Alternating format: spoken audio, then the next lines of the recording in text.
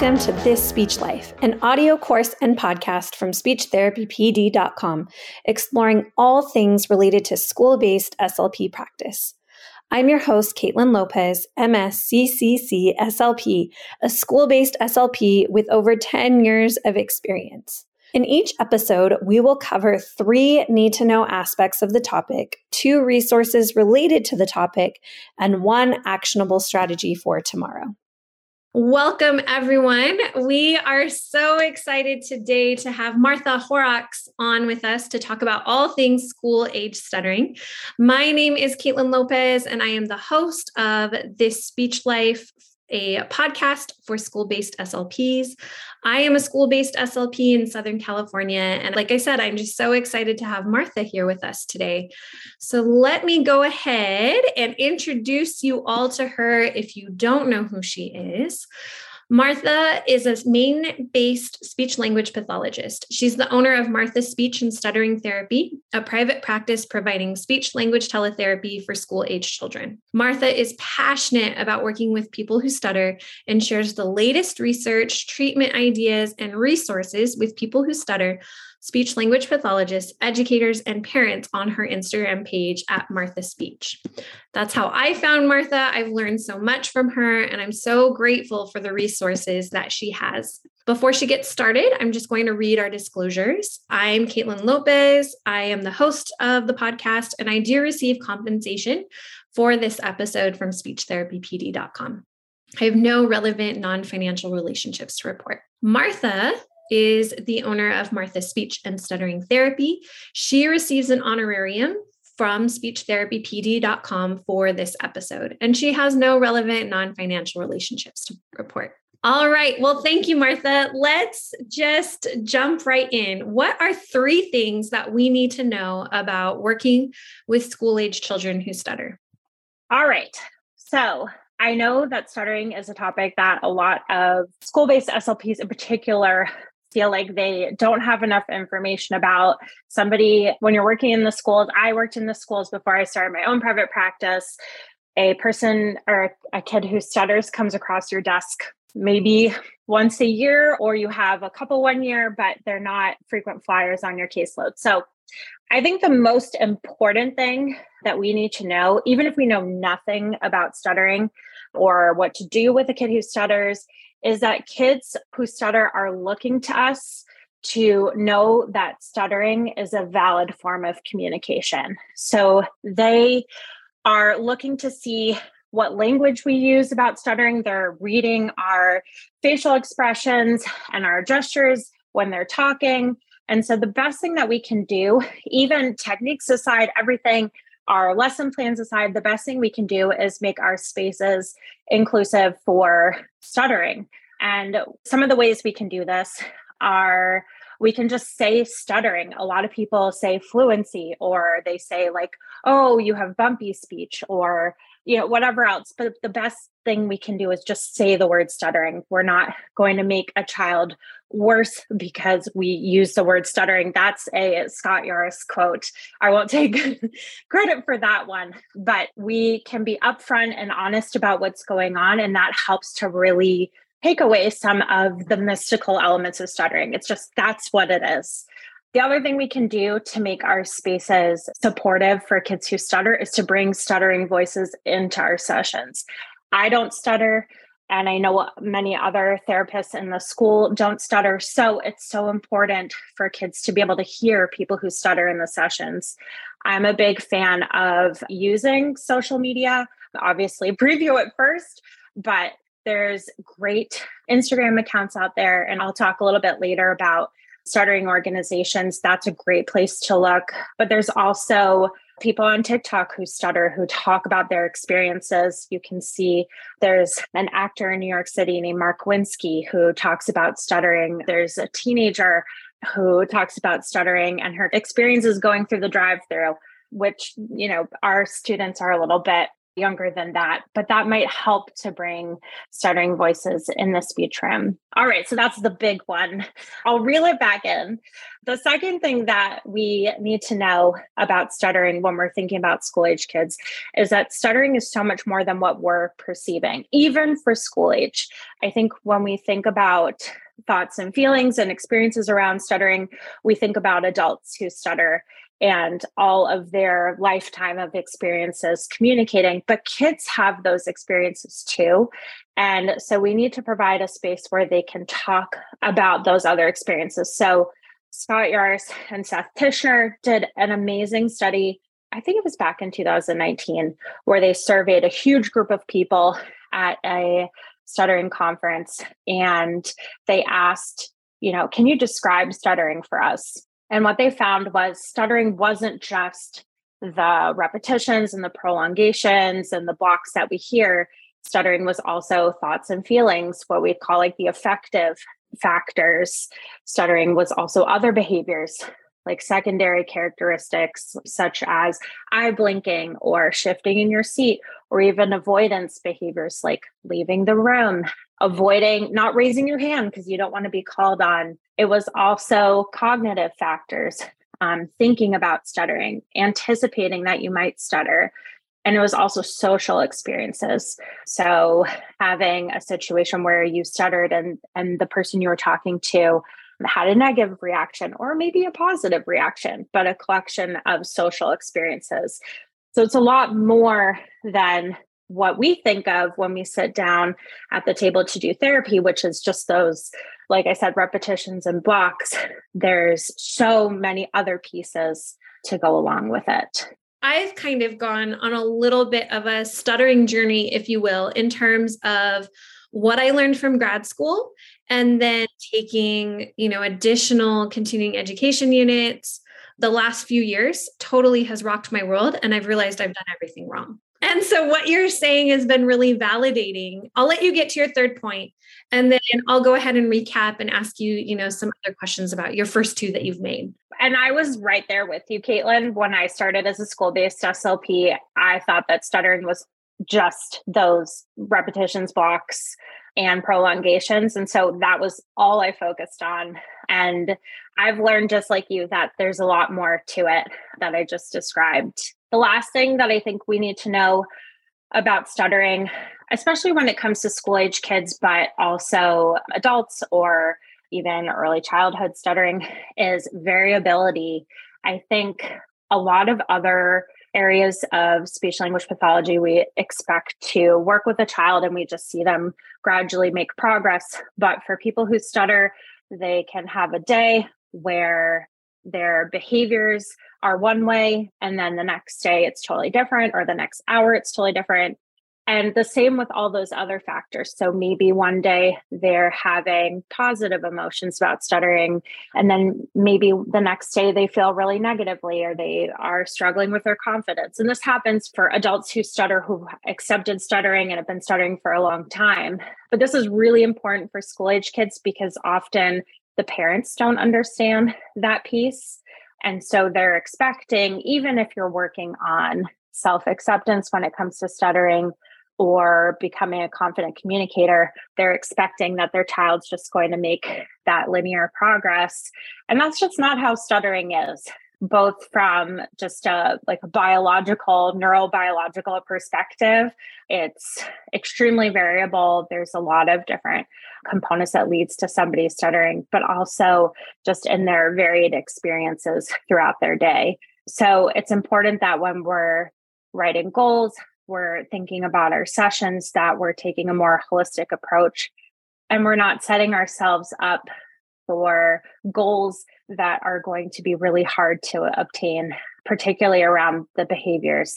And so we don't want to put ourselves in a due process situation. That would be like worst case scenario, obviously. And then I have like heart palpitations thinking about that, but really being mindful that it's different. This is a person who is working on something that's very personal to them. And like everything that's really personal to us, it's going to go through daily changes. And so I think those are my top three. I think when I was thinking about 3 things to know about the topic, those really stood out to me. Awesome. Thank you so much. I'm just going to go backwards, I think. Sure. Because as you were talking about variability and progress not being linear, I was thinking about a student that is on my caseload now.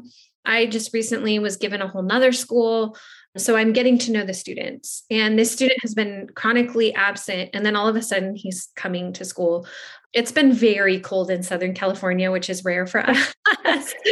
So I think that had something to do with it. But anyway, this student, he's a first grader and his stutter is very noticeable. And the teacher, another student in the classroom has a one-on-one. And so the one-on-one comes to speech. And the one-on-one was telling me, yeah, it's getting worse. And she was talking about what her and the teacher were talking about in terms of my 3 speech students that were in the session together.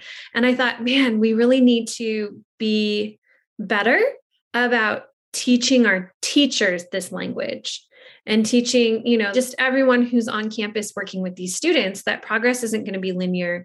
And I really love that ties in so well with your second point about stuttering is so much more than just stuttering. Because as you were talking about it and things that I've learned from, I know Speech Therapy PD, I think December 2020, they did a stuttering conference and it just blew my mind. And I was a part of that as a participant, not a participant sharing, but listening and learning. And 2 colleagues worked together and they created this whole community assessment about that kind of holistic thing that you were talking about. And that really, as you were talking, it was like, yeah, this is making sense. That's what Mary and Craig were talking about. I forget their last names in the moment, but that's exactly what they were talking about how we have to take so much more into consideration than just the stutter, which makes sense. Like, especially as I've worked with students over the last few years and noticing some days they have good days and some days they have bad days. And yeah, I think that's really important. And I'm going to have more questions for you, maybe after we get to resources and actionable strategies, about some more things that we can dive into when we talk about how stuttering is so much more than like the actual stuttering of the speech, but how you shared, it's thoughts and feelings about their stutter. It's avoidance behaviors. It's thinking and anticipating about that stutter, and then how that can impact them socially as well. And I think that's really important for us to remember. But then as I was reflecting on just the conversation I had earlier today, wow, I really need to do a better job of educating this little guy's team, everybody who's working with him. And then I loved how you are talking about creating a safe space. Our speech room is something where we almost celebrate stuttering, right? We're celebrating it. We're saying it's valid. We're saying, look at all these famous people or successful people or popular people on social media that stutter. I think that that's great. And that's something that I need to do a better job of bringing those people in. I have found a couple of YouTube videos, but they're very dated. But I think how fun for these kids to maybe see a TikTok, like that's so relevant right now for them. So I really appreciated the points you made. And also, again, educating our teachers on how we talk about stuttering. It's okay. We don't have to say that this student has bumpy speech. We can say he stutters and we can be upfront about it. All right. So let's jump into what are 2 resources that you have for us as we start to dive into this a little deeper. So I want to think about when I was a school-based speech therapist, I was all about free resources. We all have limited budgets. Well, I also do a private practice. I don't know why I'm acting like this is a thing of the past. So I wanted to think about 2 things that you could access that would be helpful for you. So the first one that I've found really helpful is actually another podcast. It's done by the Stuttering Foundation. I think it's literally called the Stuttering Foundation podcast. Now I'm doubting myself, but it is run by Sarah McIntyre. She's a speech therapist and she stutters. And what I love about it is Sarah is an amazing host. She openly stutters on the podcast. I think that's so important for speech therapists, not just your students, but for speech therapists too. Driving in the car, just hear somebody, stuttering on your way to work. I think it's so important, so empowering, and it just gets I think for me, I don't know many adults in my personal life. I've met so many people professionally, but I don't know many people personally that stutter. And so it's really meaningful to be able to hear just adults stutter in my life. But she also has great guests. She's had speech therapists, she's had prominent researchers. It's a really thoughtful podcast. And they have a couple series on working with school age children that I think would be really relevant. And like speech therapy PD, it's amazing to just tune into a podcast and absorb information that way. So I highly recommend that. The other resource that I wanted to share is there are a ton of stuttering organizations out there that provide a lot of really useful resources for school-based therapists. The National Stuttering Association and there's another organization called Friends particularly have free resources for children and families. The National Stuttering Association has free parent support groups on Zoom. They often also have speech therapy groups, speech therapy panels, information. Friends has monthly Zoom meetings for children, for school age kids.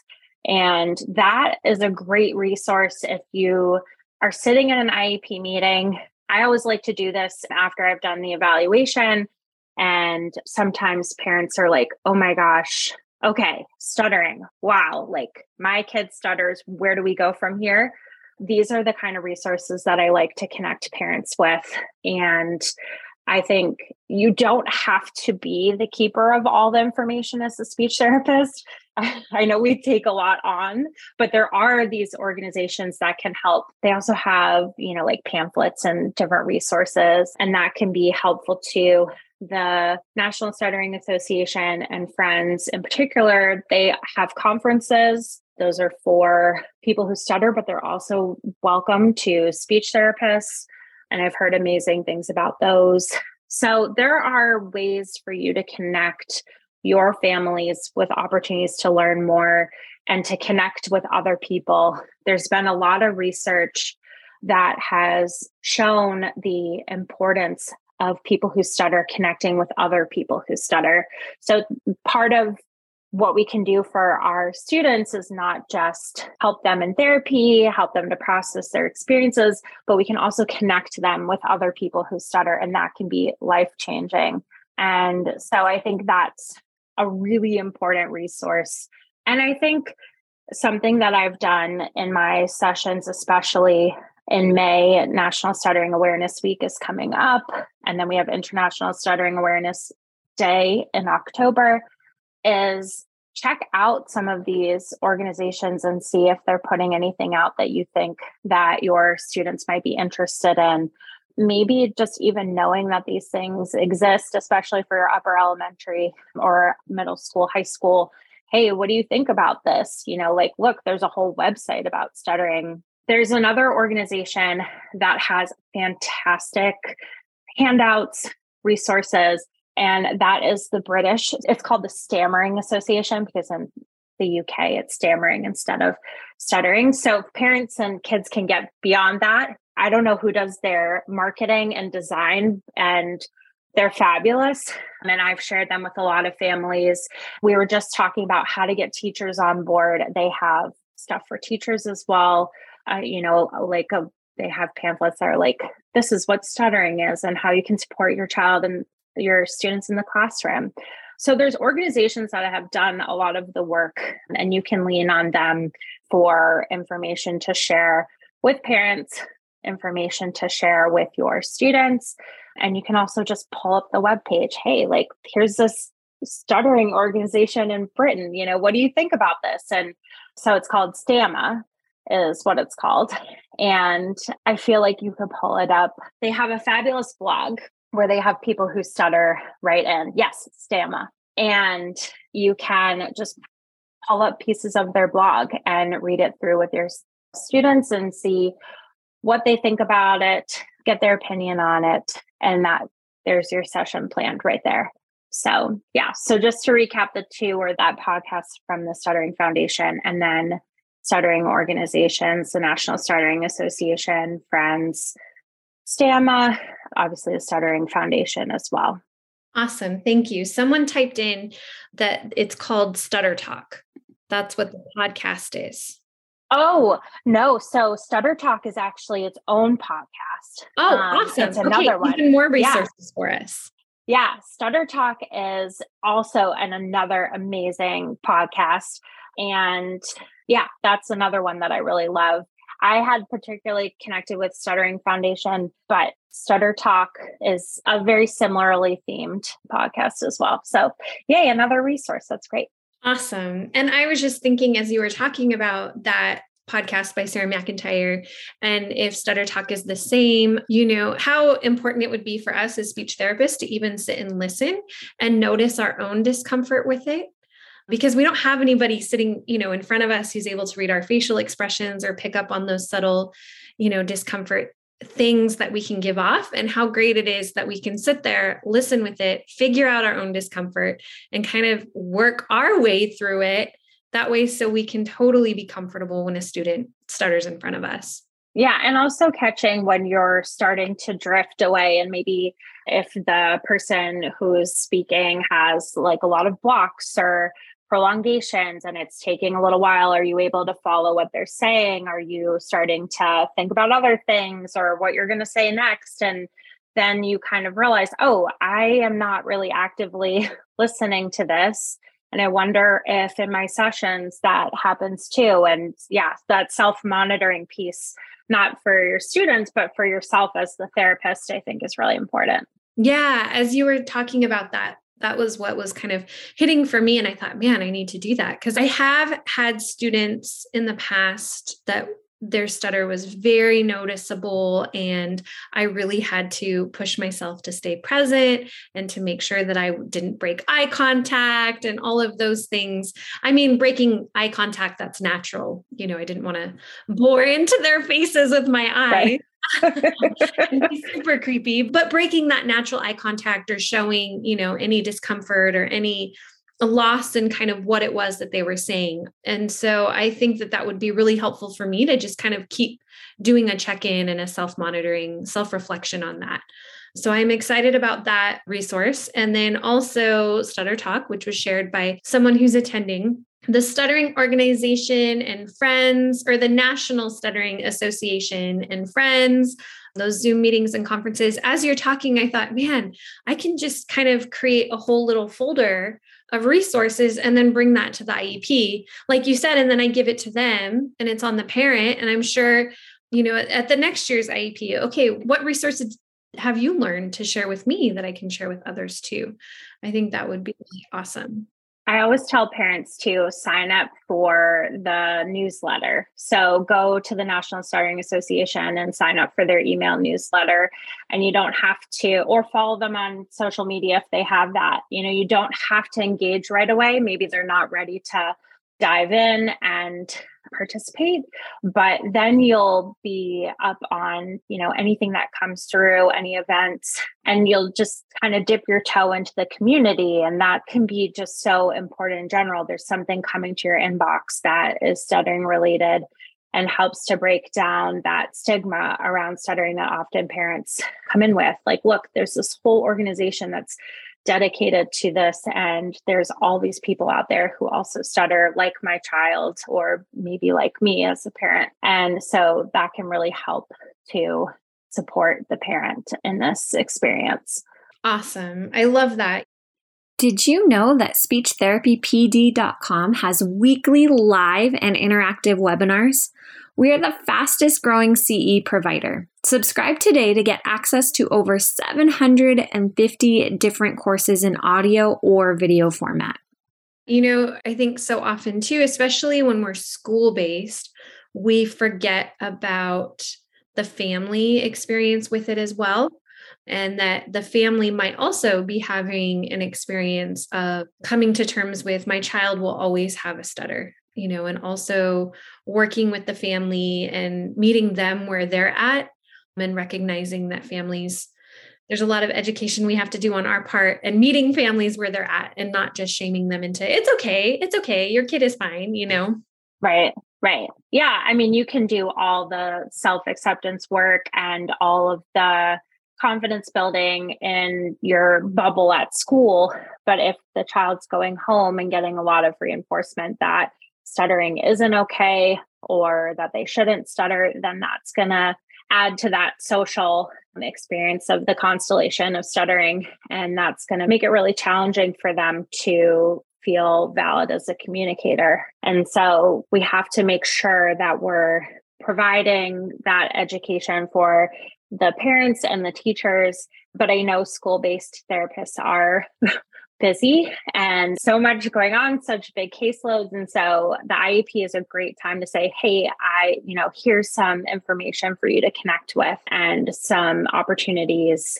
And if you're able to, you can also sign up for those newsletter alerts and forward them to the parents as you get them, if that would be appropriate, and say, hey, I saw this and I thought you might be interested, and go from there. But what I love about them is that they're all free. And so that can be a big obstacle for families is, there's tons of amazing intensives and camps out there, but costs can be really prohibitive. And so the fact that they're free, they're minimal commitment, just joining a Zoom once a month, I think that can make a big difference for families.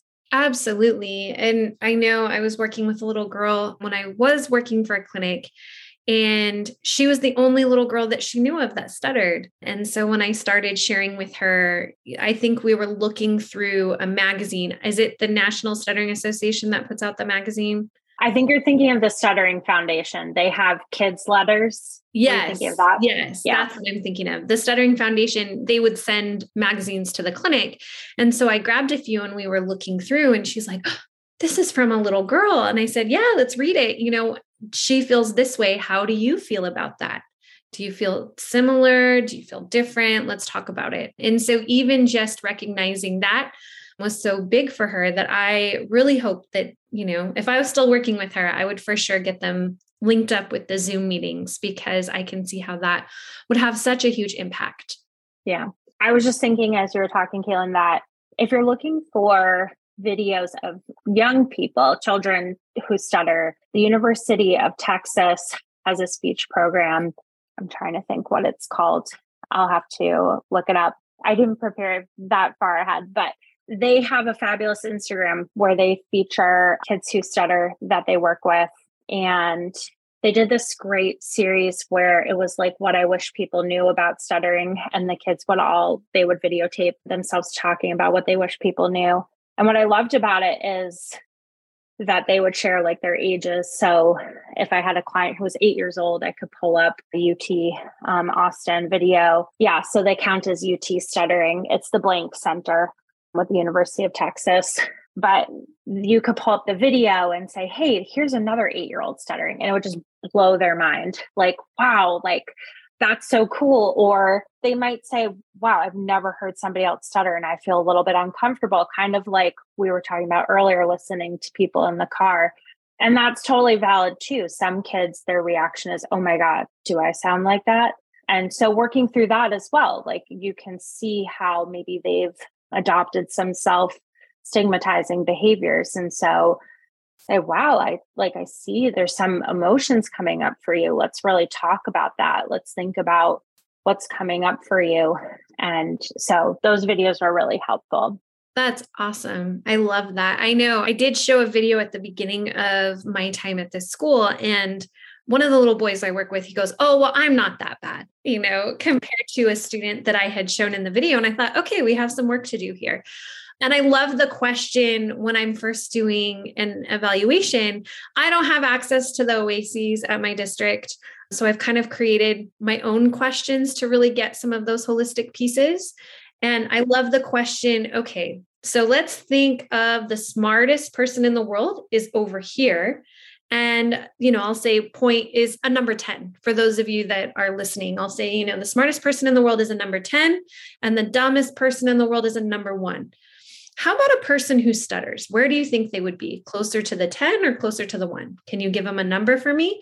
I'll have them move their hands in between mine, and then we'll talk about it. And that will give me a lot of insight too about what they think about stuttering without me asking, do you think people who stutter are good? Do you think they're bad? It's kind of like, oh, well, let me think of it this way. I will ask them if they think, I'll ask them those questions too. But sometimes we're socially trained, we know the right answer, right? Stuttering, especially if they've been in speech therapy with a more affirming therapist, they're going to say, oh, well, stuttering's good, even if they don't maybe believe that themselves, right? Yeah. I was just thinking about how you said stuttering's good. And I think it's so interesting because I feel like the goal of speech therapy is for them to be confident communicators, right? Like that's all we do as speech therapists is like, we are trying to equip people, whether it's articulation, stuttering, whatever it is, AC, to be confident communicators and to say what they want to say. So I think it's totally okay if they feel like value neutral about stuttering. Like, yes. Yeah, it's just something I'm doing.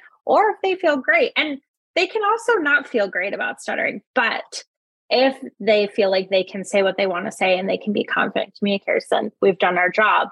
And I guess that's what I was saying before about accounting for that variability is we wouldn't want to write a goal that's like, student will feel great about stuttering. I don't, that would be like a terrible goal. And I'm thinking, how would you measure that even? Well, right. Well, I don't know. With a self-rating scale, I don't know, but we wouldn't want to hedge our goals to decide how that person's going to feel about it. We just want to make sure that we're setting them up so that they make progress in terms of how they communicate, how confidently they communicate. But it is okay if they feel kind of passive about it or good about it, or on some days, not so good about it. It's okay. But making sure that we're setting them up for that variability is important. Awesome. Thank you for that. Yeah, I should say that's never the goal of it's just giving me some insight about okay, how do we feel about this? What are some of the maybe messages you're getting about stuttering outside of yourself, I guess, is kind of why I asked some of those questions too. Somebody did put in the chat the stamma.org, STAMMA.org. So I just wanted to share that with everyone. That is such a great, I'm also thinking too, how much fun that would be for students to see, oh, wow, over in the UK, they're stutterers too, and how fun that would be for them to see that. And I especially love that there's the blog that you can go through with too. So thank you. There's so many resources. I feel like we got a couple of extra freebies with the UT Stuttering and the other podcast. All right. So now that we've kind of thought about these things, there's the 3 things that we need to know, which are, we can talk about stuttering, we can say stuttering. We want to make sure that you can be, one of the things that Kristen Camilla said during that conference, which I thought was so powerful, was she said, nobody's a perfect communicator. And I thought, oh man, that's so good to tell, the kids I work with. It's okay. Nobody's perfect at this, but we are working towards that competency and feeling like we're good at communicating. And so making sure, your first point, making sure that our students know that stuttering is okay. It's valid. You can still communicate if you stutter, and saying stuttering. I love that. And bringing those stuttering voices in. And then number 2, stuttering is so much more than we perceive it to be. It's all of those other things you shared. And then that variability within stuttering, which can even be day to day or month to month, I think is really helpful. So as we talk about those things and you've shared your resources, what's the one thing that we can start doing tomorrow? So the one thing that you can start doing tomorrow is take that definition of stuttering. So that I was talking about, Yaris and Tishner said stuttering is I think they said interrelated constellation. They had this beautiful imagery, but take that definition to your speech sessions and make it more age appropriate depending on how old your students are, but really dive in. And I think you might be surprised, or maybe not, who knows, but it's a really easy way to say, hey, I learned this about stuttering, that there are all these different parts of stuttering. Let's talk about the different parts and you tell me what you think. And so you can break down those sections, and really what they're sharing with you is their insights into what stuttering is and what their experiences have been and who they are as people who stutter.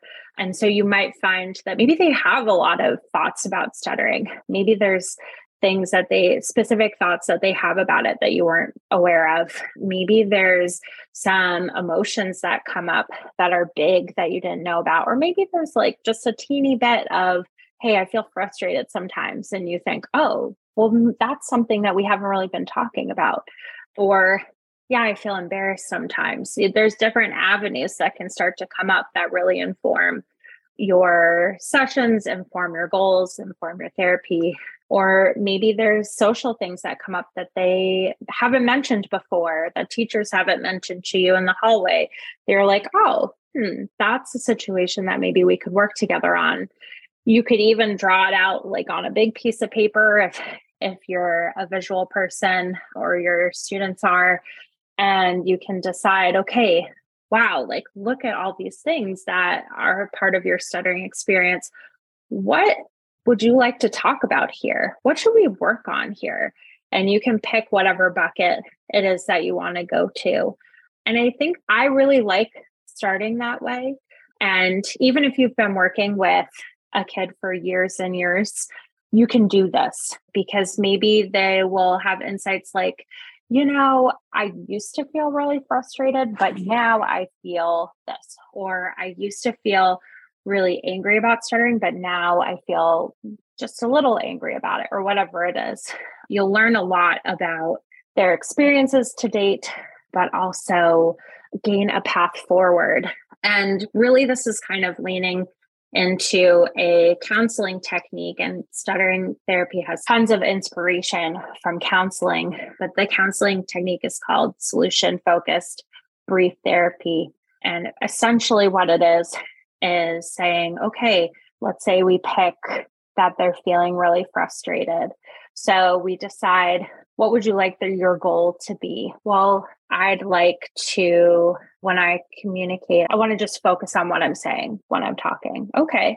And then you just kind of work back. What kind of changes would you need to make to feel that way? What could we try? What could we experiment with? And then you're starting to really follow their goals instead of what us as the therapist thinks maybe the goals should be. And I think for school age kids, this is so empowering because they realize that like, hey, I'm in charge of my communication here. It's not what my therapist says. It's not what my teacher says. My parents say, like, I get to decide what kind of communicator I'm going to be. And I can make changes so that I feel empowered. And there's things that I can do, and I can experiment and be thoughtful about how I'm going to go about it. And that's like, for some kids, that really feels like they're very seen as people who stutter and communicators, but also that they have a path forward. And suddenly therapy is like very relevant and very meaningful for them. And they're excited to tell you how the experiment went and things like that. So anyway, to summarize, the actual strategy is to go through that big definition and see what resonates for your students, and then see what avenues you can take from there and what doors you haven't gone through yet, and see if there's something that you can unlock that helps them to feel more confident and more comfortable communicating.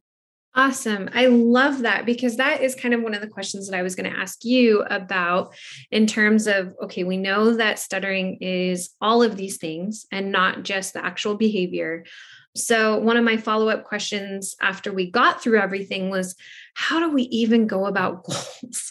So I love this idea of just kind of putting it back. We can guide them a little bit in terms of, let's teach you what you're saying is, let's teach you the definition. Let's unpack it. What do you notice in your life with your stutter? And what is it that you want to work on? And then we use that to guide our goals for our IEP or for our therapy if we're not school-based. And I really love that. And I'm really excited. I can see students getting really excited about that. I had a student today that her IEP is coming up, and I had a couple different goal areas and a couple different things I was thinking about. And I asked her, which one do you want to work on? And it like rocked her world. And it wasn't even, fluency related. So I'm thinking like, oh man, of course, like, why wouldn't I do this with all of my students? She's older, she's a 6th grader, but I'm thinking that, yeah, absolutely. My 8-year-olds could handle sitting in the driver's seat of their own communication. So I love that. Thank you. Yeah. And you can make it, more age appropriate. You don't have to use like big words. I mean, I've even said with like an 8-year-old, like, hey, I heard from other people who stutter that this is what stuttering's like for them. And I want to know if you feel the same way too. So you don't have to say like, this is the definition. This is what, sorry. It can be like word on the street is people who stutter say, and I think like bring the other people in, like, I don't know. I don't stutter. I'm not the expert. You know way more about this. Do you agree with these other people? And help connect your student with other people who stutter. Like, this is what they're saying. Is that what you think? Like, you tell me, let me sit back, and you can, it doesn't have to be like thoughts and feelings. You can say, some people who stutter feel really happy when they stutter. Some people feel sad. How do you feel? You can pull up like emojis, like point to which one. It doesn't have to be so, like a standardized assessment. You can have fun with it. You can draw a speech bubble and say like, what does your brain say about stuttering? Or, and make it more fun, but also more tangible for them, so that they have more of those results. So they're not just looking at you like, I don't know what I think about stuttering. Like, I don't know. And I find the more that I draw on other people, the better it goes. So I could say, I heard that this person felt this way. What do you think about that? And help them make those connections so that they don't feel like they're the only person in the world who stutters and they're the only person in the world who's frustrated about it, because that's just not the case. And so that automatically makes them feel a little bit safer. And also like, it's okay to be negative about something. Like, I think a lot of kids feel like they have to put on this, like, oh no, everything's good. I don't want to disappoint anyone. I don't want to talk about hard things. But if you say, hey, I heard, whatever, then they might be able to relate to that, or they'll say, no, I never feel that way. That's just how that person feels. Okay. So that can be helpful too. Yeah, I can see how that is really helpful. The little girl that I talked about earlier at the clinic, you just got an evaluation that got put on your schedule, and that's what you did. And I remember asking, and the parent was there for the evaluation, and I was asking her, hey, do you notice that you stutter? How do you feel about it? And the mom immediately piped in and goes, oh, she doesn't notice. We've never talked about it before. And the little girl just kind of kept playing and didn't really answer the question. So I was like, oh, okay, well, this is something that we'll definitely address. Maybe not today, but another time. And then she ended up getting put on my schedule. And about 3 weeks after that, she was telling a story and she was having a hard time telling me the story. And then she burst into tears and she said, this stupid stutter. And the mom had said, in that initial evaluation, she said, oh no, we never use the word stuttering. We never use the word stutter. We never talk about it. I don't even think she knows she stutters. And then when she said this stupid stutter, and as you're talking about it, giving kids these examples, I don't know that anybody might have even asked them, how do you feel about a stutter? And if somebody would ask me like a question about like, how do you feel about being a girl? I don't know. I've never really thought about it before. If I'm an 8-year-old, right? Because it's such a part of them that it's just there. And if nobody asks them, of course their answer is, I don't know. But if you start sharing these examples of maybe from your blog posts or from TikTok, or I really love that idea of all the resources that you brought in and how fun and relevant it becomes for these kids. And just so much more meaningful. I can see that of asking them. And so the little girl burst into tears and said, this stupid stutter. And I said, I know, I bet it's really frustrating, isn't it? And so she said, yes. And, she took a couple of deep breaths and I said, I'm still ready to hear your story, whenever you're wanting to tell me the story. And so she said, not right now. And we played a game. Then we came back and she said, okay, I'm ready. And she tried the story again. But it was hard because grandma was also in that session and grandma burst into tears when that happened too. And so it was, again, that reminder of, okay, I can send resources to the family. I'm sure it's hard to watch your child suffer. Yeah. And nobody wants their child to be frustrated, to have big emotions around anything, and so I understand where parents or grandma is coming from. And I was just, this is a tangential, but I was thinking when you were mentioning about her feeling frustrated that like not every child is going to be ready to talk about this, is going to like hearing other people who stutter. And so it can be kind of a process, and that's therapy in itself. And so you don't have to jump into anything. Maybe your goal is just to be able to even just talk about stuttering, like just even to have them hear it in a sentence and it's okay. So a lot of times I will say, hey, I saw something on my phone that I want to show you and I want to see what you think. Instead of like, oh, this person stutters like you, let's watch it, and I think thinking about to like, tell me what you think about it. Like, I'm interested in your opinion and putting them in the driver's seat, them in control of that experience for them to say, I didn't like that. I didn't like hearing about it. And then you can say, oh, why? I'm so interested. Like, it's okay. We don't have to watch it anymore. Like, the video is not important because now we've started the conversation. What is it about the video that bothers you?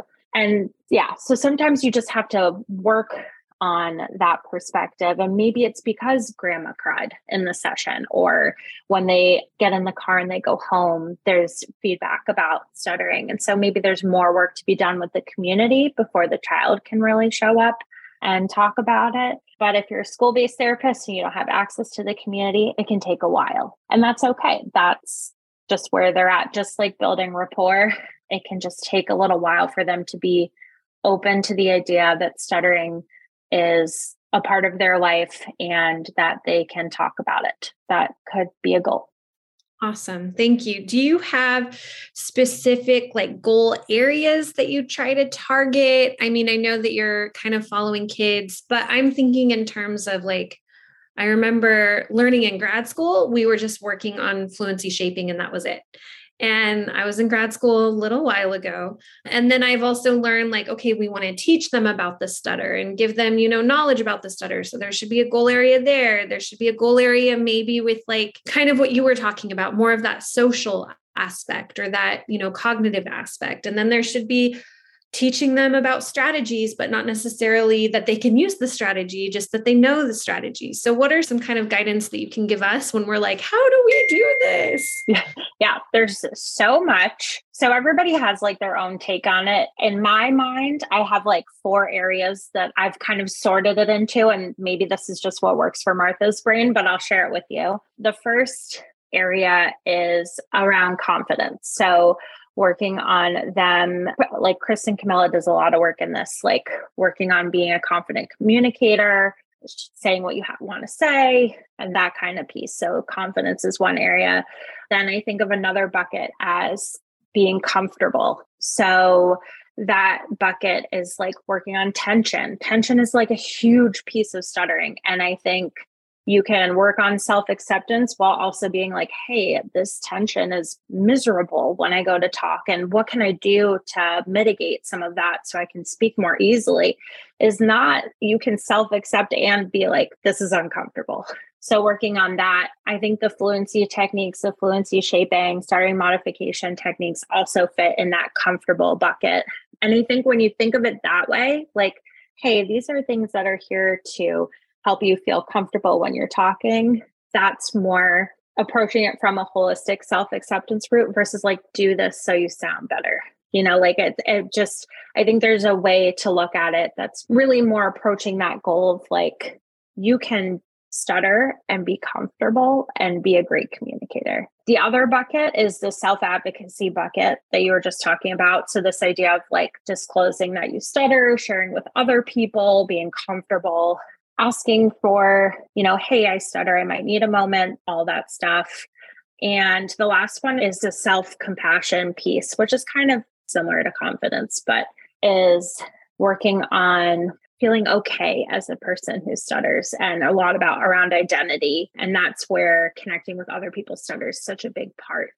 But not being so hard on yourself as a person who stutters, accepting that variability that we were talking about before, that would be a big part of self-compassion. So you might work on introducing, and you can be really liberal with this category, not politically, but it could include doing meditation or just different techniques so that you feel good about yourself. You might pick things that you say to yourself that are kind, like mantras or all kinds of things like that, that help you to regulate, to feel good about yourself, to kind of like self-care things that I think kids are just starting to learn about when they're in school. What can I do for my body that feels good? You know, I've had this hard time communicating in my classroom. How can I take care of myself is a big piece of stuttering as well.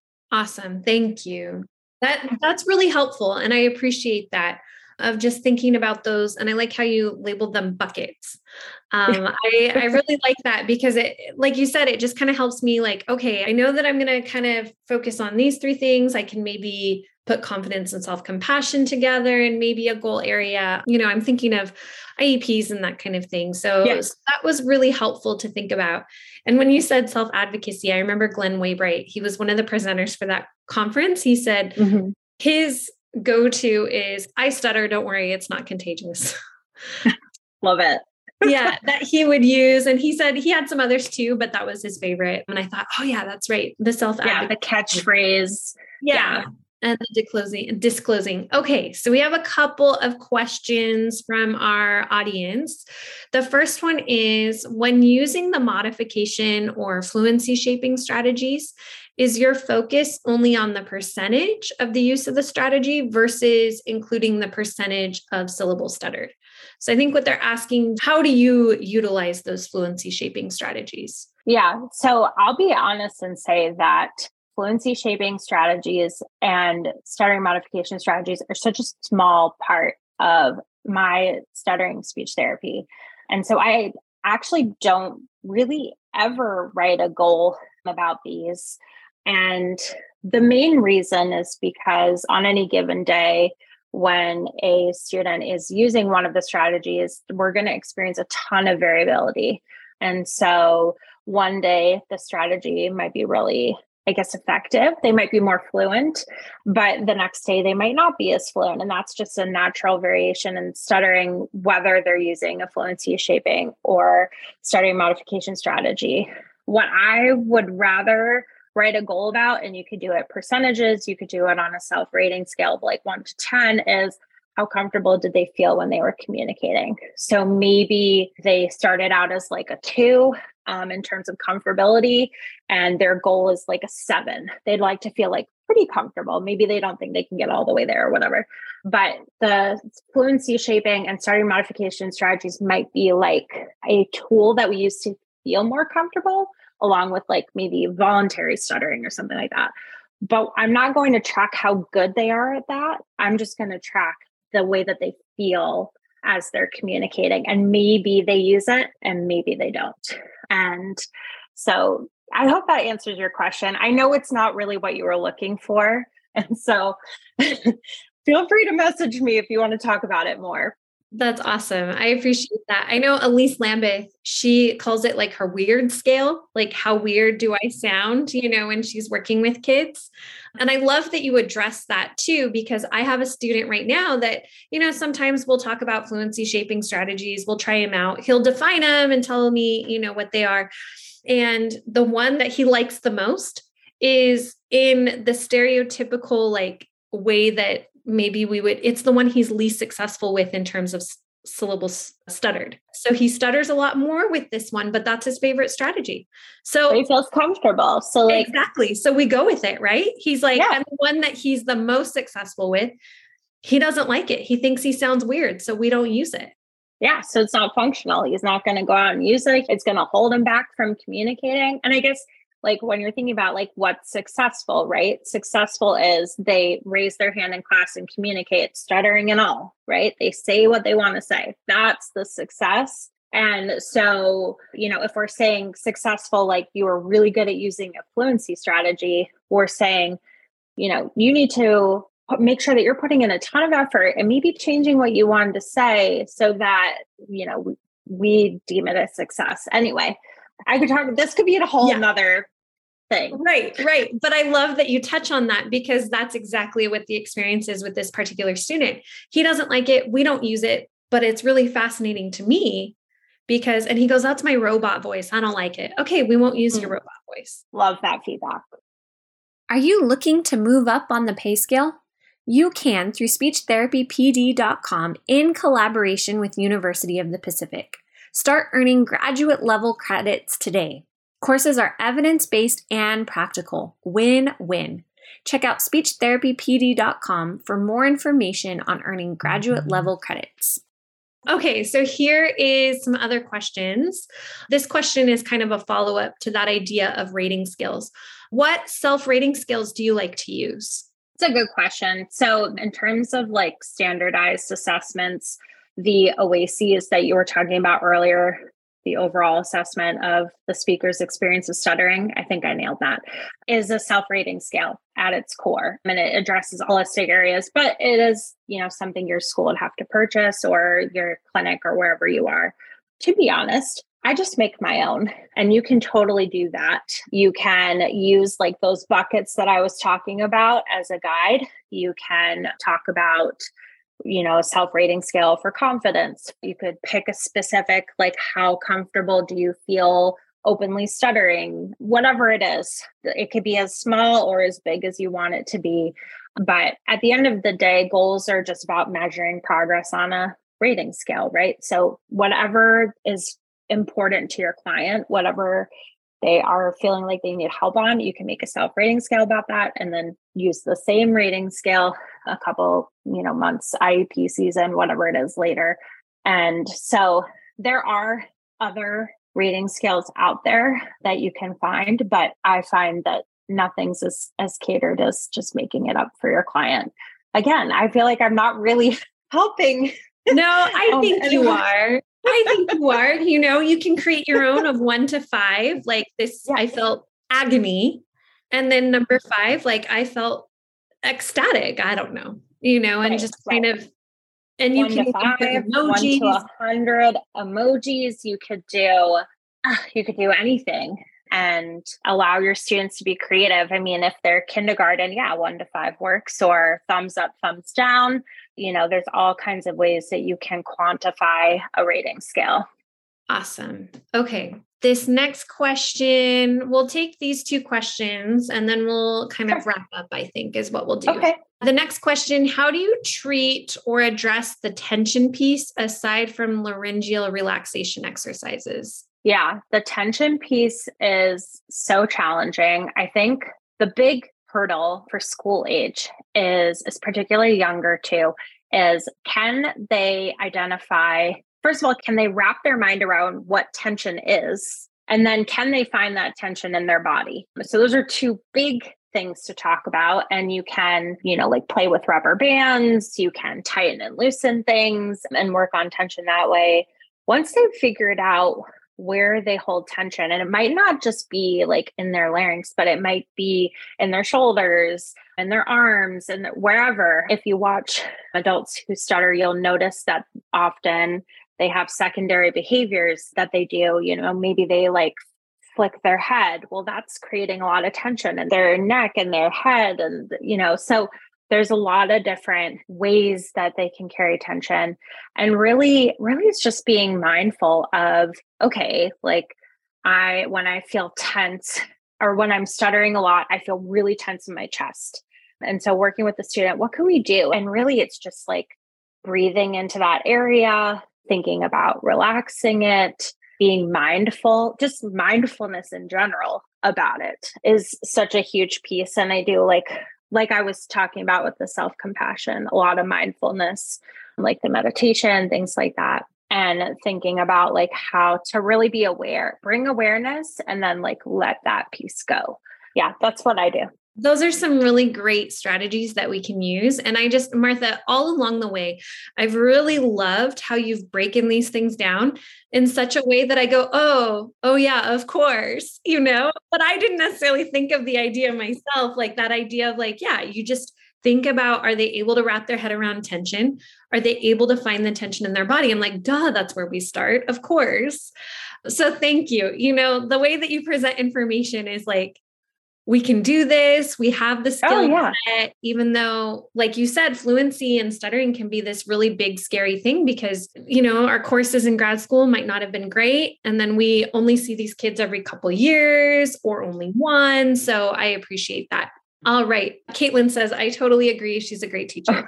So thank you. There's been lots of comments in the chat about just how helpful this information is. Oh, I'm so glad. Thank you. All right. Our last question. This might be too big of a question for this format, but I think it is actually a great question. Do you have any advice for working with a student who stutters, who also has an intellectual disability? He has a lot of frustration with his stuttering and is able to communicate, but this participant is having a hard time finding resources for his cognitive and language level. I'm just going to commiserate with you because this is so challenging. Because when a person who stutters also has an intellectual disability, it can be really difficult for them to bring that self-awareness, but yet they are so aware. And so it's this like really hard, like loop of just like frustration, but like not understanding it on their part. You know, they feel frustrated, but they don't really understand why or what's happening. And they just kind of go around. And it's really hard as the therapist to everything that we've been talking about up until this question has really hinged on the child having self-awareness, the child being able to self-reflect. And when you get to work with a person with intellectual disabilities, you're like, oh, this is hard. I feel like the expert on this, the person that I would go to for help is Vivian Siskin, and the Stuttering Foundation that I mentioned before. They have some great videos about some great professional development about stuttering in general and speech therapy. But there's one about working with people with intellectual disabilities. And so I would defer to them. I wouldn't want to lead you down the wrong path. But I think when we're working with someone with an intellectual disability, we just have to meet them where they are, helping to support them with those regulation strategies, looking at like sensory regulation, like what happens when they're stuttering and they're frustrated? How can we help them to feel comfortable in those moments? And trying to work through that would be a good place to start. But yes, I feel your pain on that one. It can be really hard. And sometimes you're really just working on the basics of, okay, we're going to work on just helping you to feel comfortable as you talk and stuttering more easily. Awesome. Thank you for that. I know years ago, I had a student with Down syndrome who stuttered, and I know that that can happen quite frequently. And so thank you. It's also kind of validating to know, like, okay, here's Martha, who's an expert, and she struggles a little bit with this too. So thank you for giving us the resource of Vivian Siskin. We'll definitely check her out. Martha, this has been so great. You know, I just love the way that you share information, the way that you're reminding us about all the different ways to think about stuttering and to process and talk about stuttering. Can you recap your 3, 2, 1 one more time for us? Sure. Yes. Okay. So, and I have my notes so that I don't get off track.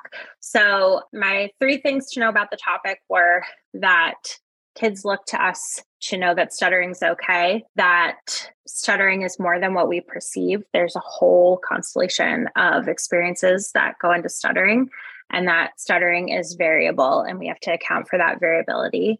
The 2 resources were the Stuttering Foundation podcast, and then also just stuttering organizations in general. So the National Stuttering Association and Friends, as a way to connect parents with support groups and resources, and also connect teachers and connect yourself.